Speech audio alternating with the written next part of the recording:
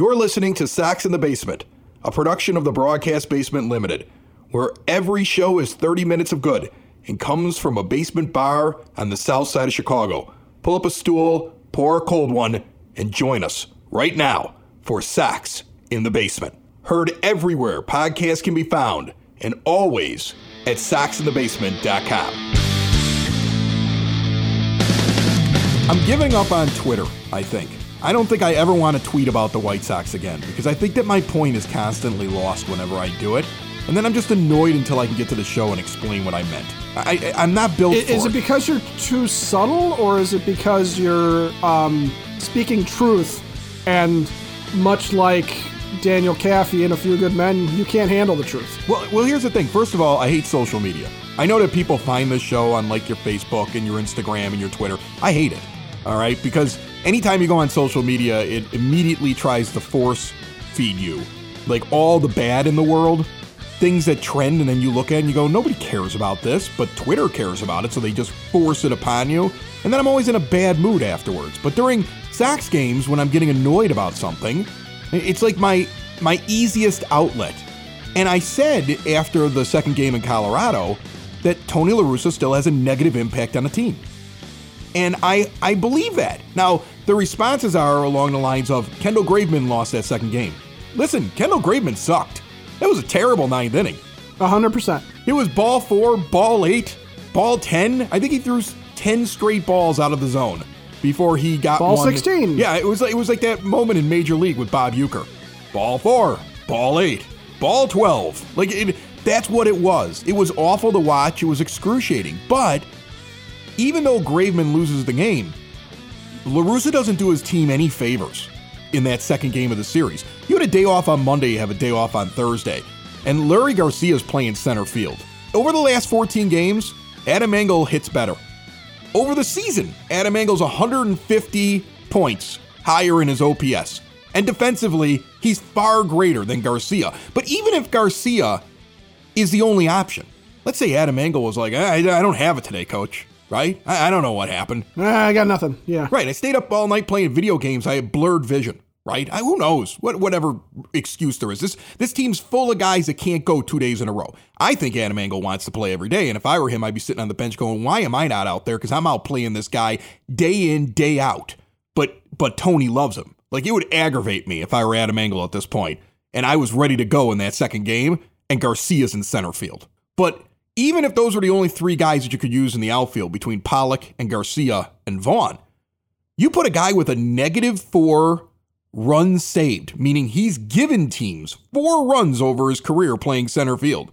You put that guy in center field over Pollock, who's saved 28 runs in center field. That's the metric in his career, and won a Gold Glove there. Like, if those were the only 3 guys that were available, I don't get it. Now, that didn't lose you the game, but you have to wonder, did it have some sort of negative impact? I say it could have. Could have cost you a run, could have cost you something at the plate, may not have made any kind of difference. Jose Ruiz in the 7th inning out there, a guy with one of the highest walks and hits per innings pitched on the team.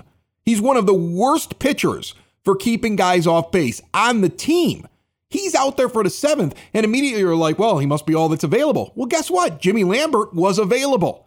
3 pitches in that series for 3 outs. And you know what else? He's got a 1.19 whip. There's like 3 guys on this team that are better than Jimmy Lambert at keeping guys off base so far this season.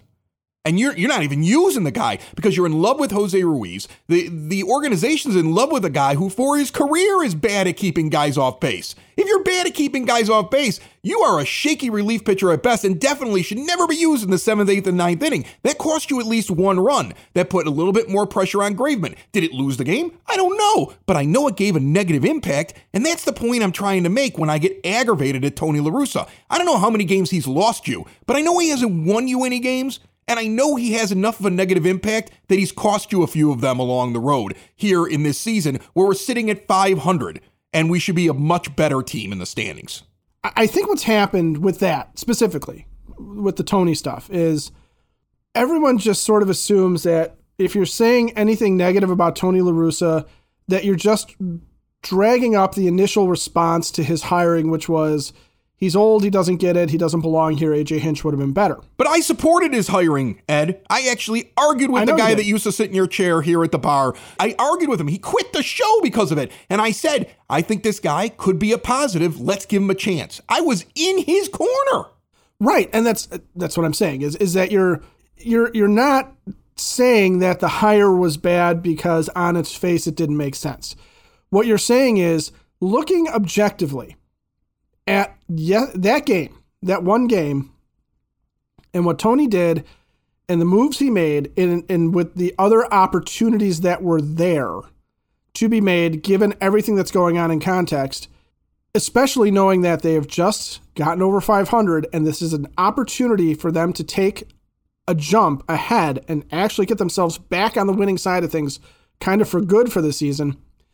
For him to roll out a guy who probably shouldn't be playing center field when he's got other options, for him to be rolling out pitchers that, are not guys that are necessarily best suited to the situation that they're put in when there's other guys available. Like I get, if you're looking at it and saying, well, we would have normally used Ronaldo Lopez in that situation, but he's got a bad back right now, so we're trying to nurse that along and not throw him on the IL.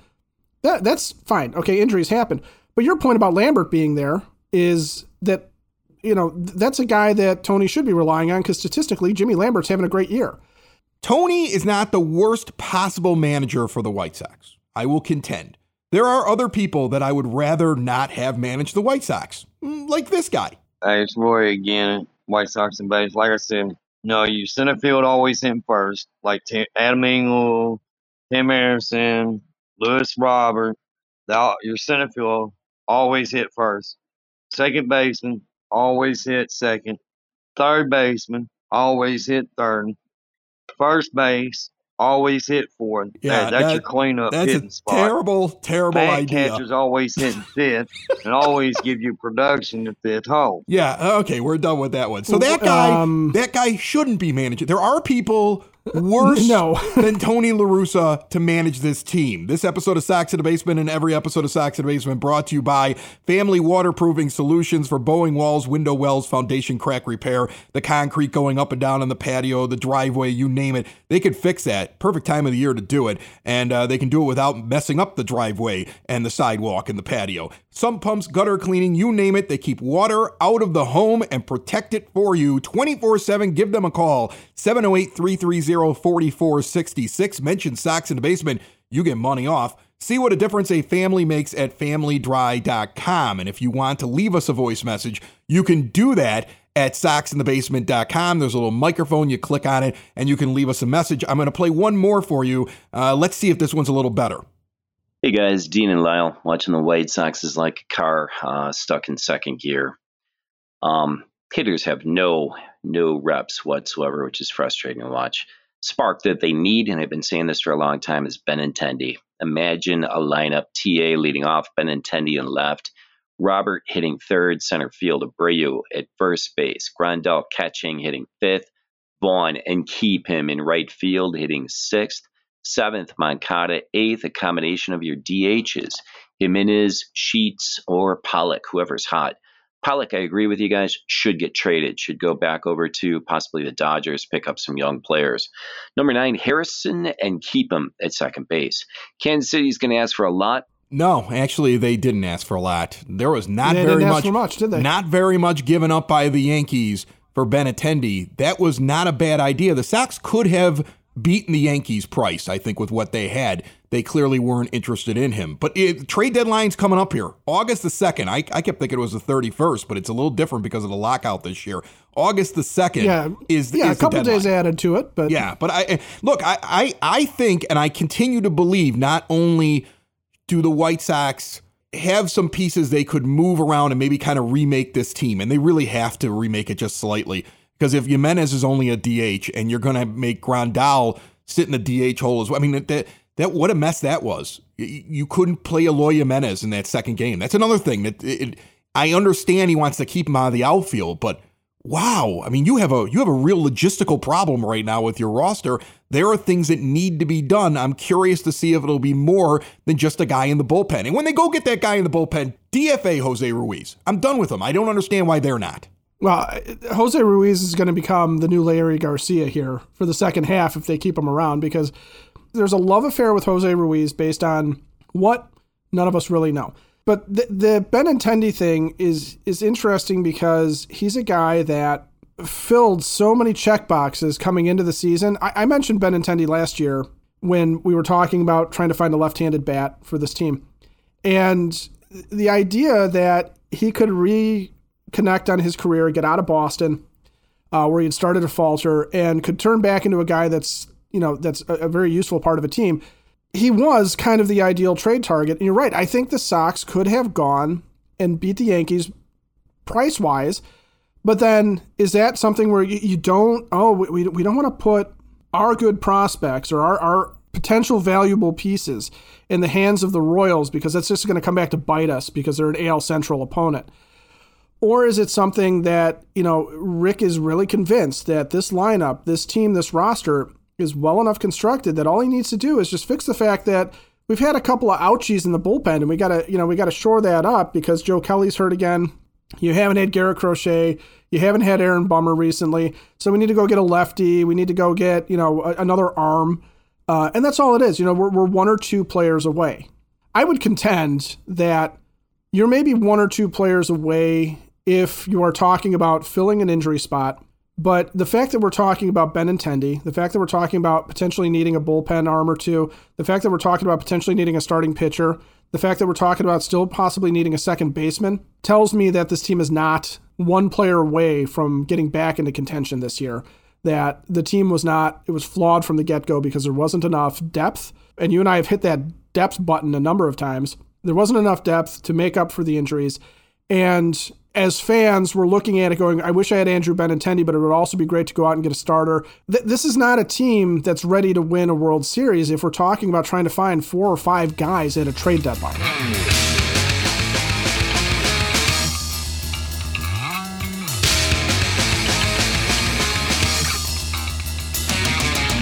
Ed, when you get down to the ballpark, and I've got a couple of games circled here coming up in August that I'm going to be at, get over the Cork and Kerry at the park. 33rd and Princeton, shadow of the ballpark, award-winning menu of burgers and ballpark favorites. I know you like the one that's got the egg on it.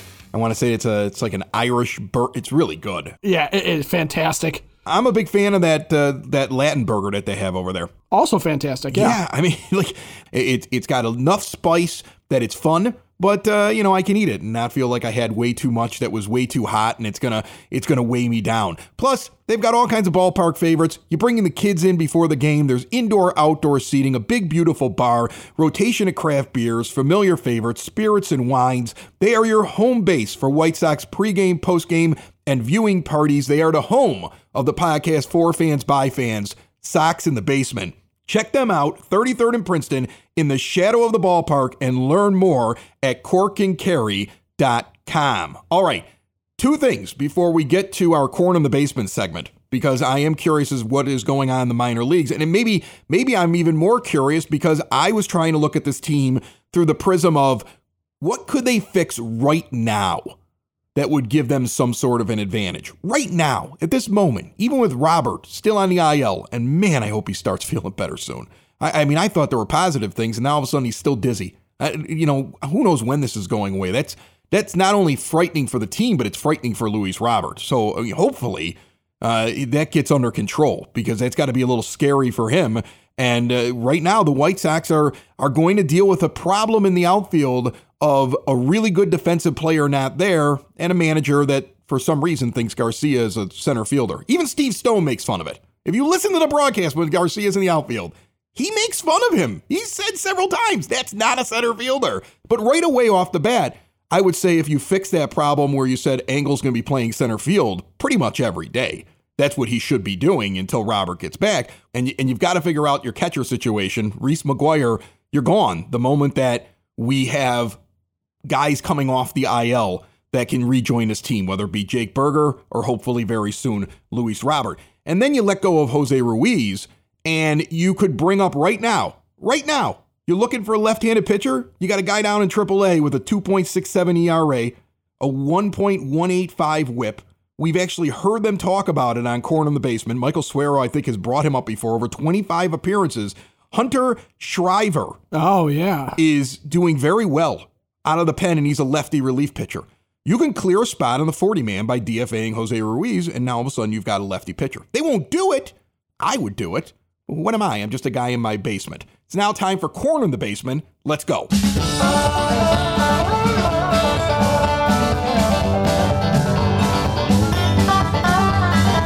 And it's now time for Corn in the Basement. Joining us from Sox on 35th, Michael Suero. Take it away, Michael. Thanks, Chris. Well, a few weeks ago, I talked about Oscar Colas when he made the All-Star Futures games. And I believe I mentioned back then that it wasn't going to be long before he got called up to Double-A Birmingham. Well, lo and behold, finally in Double-A, he's been up there for about 8 games now as we're recording this. And man, he has been on an absolute tear. So far in 8 games, he's got 5 home runs, 2 multi-home run games. He's got a .455 batting average, an OPS of just under 1,500. And all reports are saying his defense has been even better than advertised as well. I know they've shifted him over to right field since calling him up, but in high A Winston-Salem, he was playing mostly center field. He even made a highlight reel catch at the All-Star Futures games with a diving grab. So his stock is shooting through the roof right now. We're looking at the possibility of trades as the deadline approaches. If the White Sox go to add, are there names you expect to have involved in deals? Yeah, so I've got a group of a few prospects who I think they all have some similar value in trade talks. And I think if the Sox want to make any sort of meaningful trade, one of them's probably going to end up going. So that group includes Lenyn Sosa, Yoelqui Cespedes, Norge Vera, and Brian Ramos. You trade one of those guys, you can get someone who will improve this team. Is there a name that's going to make you upset if you hear they've been traded away by the White Sox in the next couple of days? I would be very disappointed if the White Sox traded Colson Montgomery. It might require him to get a guy like a pitcher like Frankie Montas or Luis Castillo. Personally, I would hold off on that point. I just think that his talent level is too valuable that if you're not getting a superstar with multiple years of control, I just don't think it's worth trading him. There's Michael Suero. Check him out, everything he writes about the minor leagues and all kinds of White Sox coverage at SoxOn35th.com. Thanks a lot, my friend. All right, thanks for having me, Chris. It's always a pleasure. Is there anybody in the minor leagues that you're afraid the White Sox are going to deal at? That I'm afraid they're going to deal? No, because I'm not attached to prospects that the Sox have right now.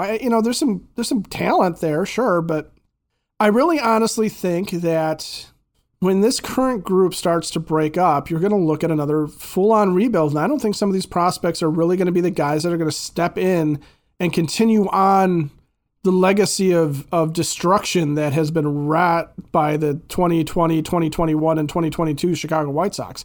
I really do think that this is going to be another flip job, basically, when this team starts to break up, whether that's, coming sooner or later. So no, there's nobody. I wouldn't say anybody right now is untouchable. Just for me. I just don't want any rentals. And Michael Suero, brought to you by the Village of Lamont. Want to experience a downtown with real history, great eats and drinks, and green spaces filled with adventure? Visit the Village of Lamont, shop, dine, drink, explore, and check out all they have to offer and what's going on this weekend at lamontdowntown.com. All right, you wanted to compare this team right now, and I find it interesting what you just said. You wanted to compare this team right now to the team that was on the field for the White Sox before the rebuild began. I have not thought of it as you're going to have to blow it all up again and go through another rebuild. You just upset me. I'm going to be upset all day after what you just said. Good thing you're sitting at a bar. Oh man, I'm upset. And pour me another drink. Like I'm upset even hearing that. Like in my mind, I feel like you can tweak, you can extend. You've got a lot of guys under control. I don't think you need to blow it all up again.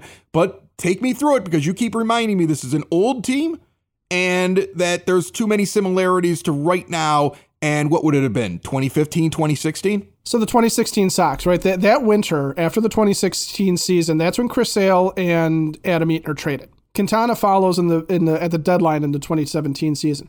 I'm looking at Baseball Reference, and what you have as you're looking at the lineups and you're looking at the pitching rotation is Jose Abreu, surrounded by a veteran catcher, a young veteran infielder, a couple of your young prospects that are coming up, and another young veteran or two that you're building around, right? That's the core. Those are the guys that are going to carry you through, and then you've got some other veterans filling in, and then you've got a rotation that's built around 3 young aces that are in their prime, or even a little bit younger, with some veteran guys filling in around them to pick up the slack, and a fairly veteran bullpen with some youngsters that are contributing here and there, but are not necessarily the primary guys. Which team did I just describe to you? I'll be honest with you. When I think of the 2 younger controllable pitchers at that time, which are what? Sale and Quintana, right? That year was Sale, Quintana, and Carlos Rodon made 28 starts that year. All right, so those are your 3 guys, and I would have taken those 3 guys in that season over Cease, Giolito, and, well, I don't know. I mean, well, here, I like Cease and Kopech. Giolito at this point, it used to be, can we sign him? Now it's like, do we want to? Right, I know. Sox in the Basement listeners, do the hard work. And if you're a hard-working man or woman on the South Side, you need to be outfitted properly. And that's why you should visit Red Wing Shoes in Evergreen Park, New Lenox, and Geneva. A work boots specialty store that carries sizes from 6 to 16 and feet as wide as 4E. A 115-year-old company that came out of Red Wing, Minnesota. And one of its largest stores in the entire Midwest is in Evergreen Park, Illinois, ever since 1976. When you're on your feet, the footwear is everything. So why not get an expert fitting? They warranty, repair, and offer free conditioning with laces. And they also carry Carhartt work clothing as well. Located at 3347 West 95th Street in Evergreen Park, Illinois, at 208 East Maple Street on Route 30 in New Lenox, or at 1749 South Randall Road in Geneva. Visit them today. You work hard. You've earned it. Red Wing Shoes. We're talking about the makeup, okay? So around the team, you're building around at that time. Now, Abreu's still fairly new to the team, but he's a veteran guy. He's 29 in 2016. You had brought in Brett Lawrie as a young veteran player. Tim Anderson's 23. This is basically his arrival. Avisail Garcia is 25. A guy that would have kept everything intact, I think, in your right field position. If you would have picked him up at any time here, you could have brought him back. I don't know why you hated him so much. Adam Eaton is obviously there as well. And then you've got guys like Tyler Saladino's 26 and had heavy contributions. Omar Narvaez is there. Larry Garcia is only 25. He's a guy that they're counting on kind of as the future. Yolmer Sanchez. Early Larry. That's when you fall in love with him. Then you can't get out of the relationship for like 20 years. But that's when Larry had some promise, right? So, but you've got a team that their average age in 2016 is 28.2 years old. And now the average age of the team is? On average, a year older. They're 29.3 years old. But you have, like you said, you've got 3 young pitchers that you're building around with some veterans. You've got young veterans, guys like Tim Anderson, Yoan Moncada, who are surrounding some of your younger guys like Luis Robert, Andrew Vaughn. And you still have Jose Abreu, though an older version of him. And you're filling in with some other veterans. And that's coming out of the rebuild, I think everybody sort of had this idea that this was going to be a super young, hungry team, right? That everybody was going to be, youthful and we're going to have a bunch of 25-year-olds and on down, maybe some 27 or 28-year-olds. Everybody's going to be in their prime. But coming out of the rebuild, this is what we're sitting at is a, not necessarily a young team. And you just wonder, is this core, this group of guys, is that a better core than what there was in 2016 when this organization said, this team cannot win a World Series as constructed. We're going to tear it down and start fresh. And that's becoming a little bit more of a worry for me, is if the 2016 team that looks a lot like this one, you can argue a little bit more about the talent, and I didn't look at the contracts to fully flesh out control and stuff like that, but look at how somebody like Yoan Moncada is struggling and hasn't delivered on what we thought he was going to be. Look at how hard it's been for Eloy Jimenez to stay on the field, and you can't rely on him as much as you'd like to. I do have concerns that, is this going to be what Rick Hahn's vision was of year after year, we're going to bring guys in and bring guys up and have young, youthful influx that is going to continue on to make us a competitive team going forward when this is what you're stuck with? And I'll draw you another parallel, though. This is a team that was very successful for one season, was built around a rebuilt core, average age 30.3 years old, and won a World Series somewhat unexpectedly, but completely expectedly, because they had gone through a teardown rebuild and had come around and ridden their young core and some key veterans onto a World Series title. And that is? The 2016 Cubs.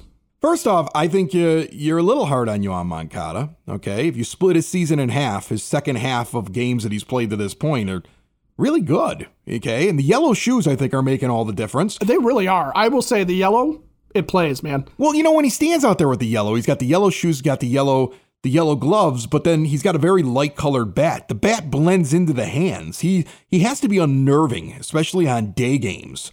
You know, it's just too bright for the pitcher. I really, I think that it's got to be just unnerving to have him standing there with all that yellow at the very ends of him. Like he's got sunshine shooting out of his fingers and his toes.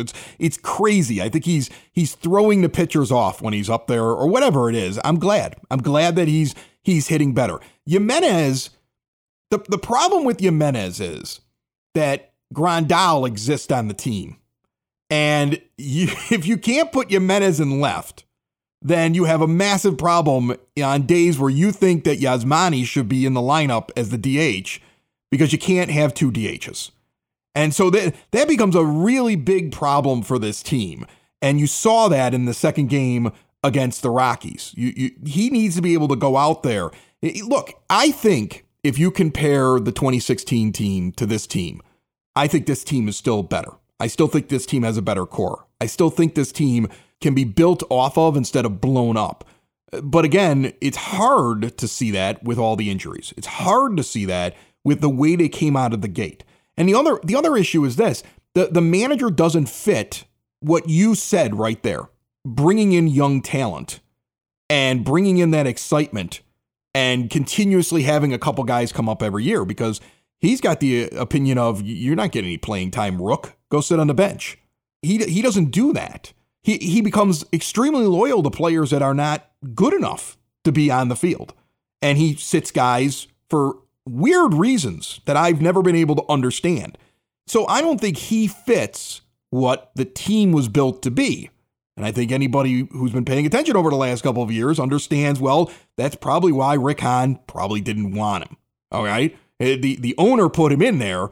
He doesn't fit. And what we're seeing here, I mean, look, if they were winning, we wouldn't notice any of this. We wouldn't care. But they're losing.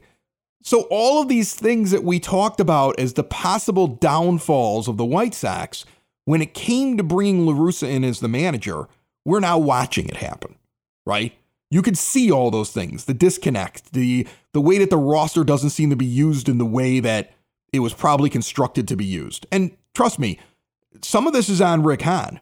Or the moment that Rick realized what he had and that he was stuck with him for 3 years, he's got to make decisions with his roster. He's got to understand that, first of all, Tony's going to play everybody. He's all of a sudden going to look at that guy who's the 26th man and say, go out there and start in this big game against a division rival. So you better be comfortable with whatever he sends out there.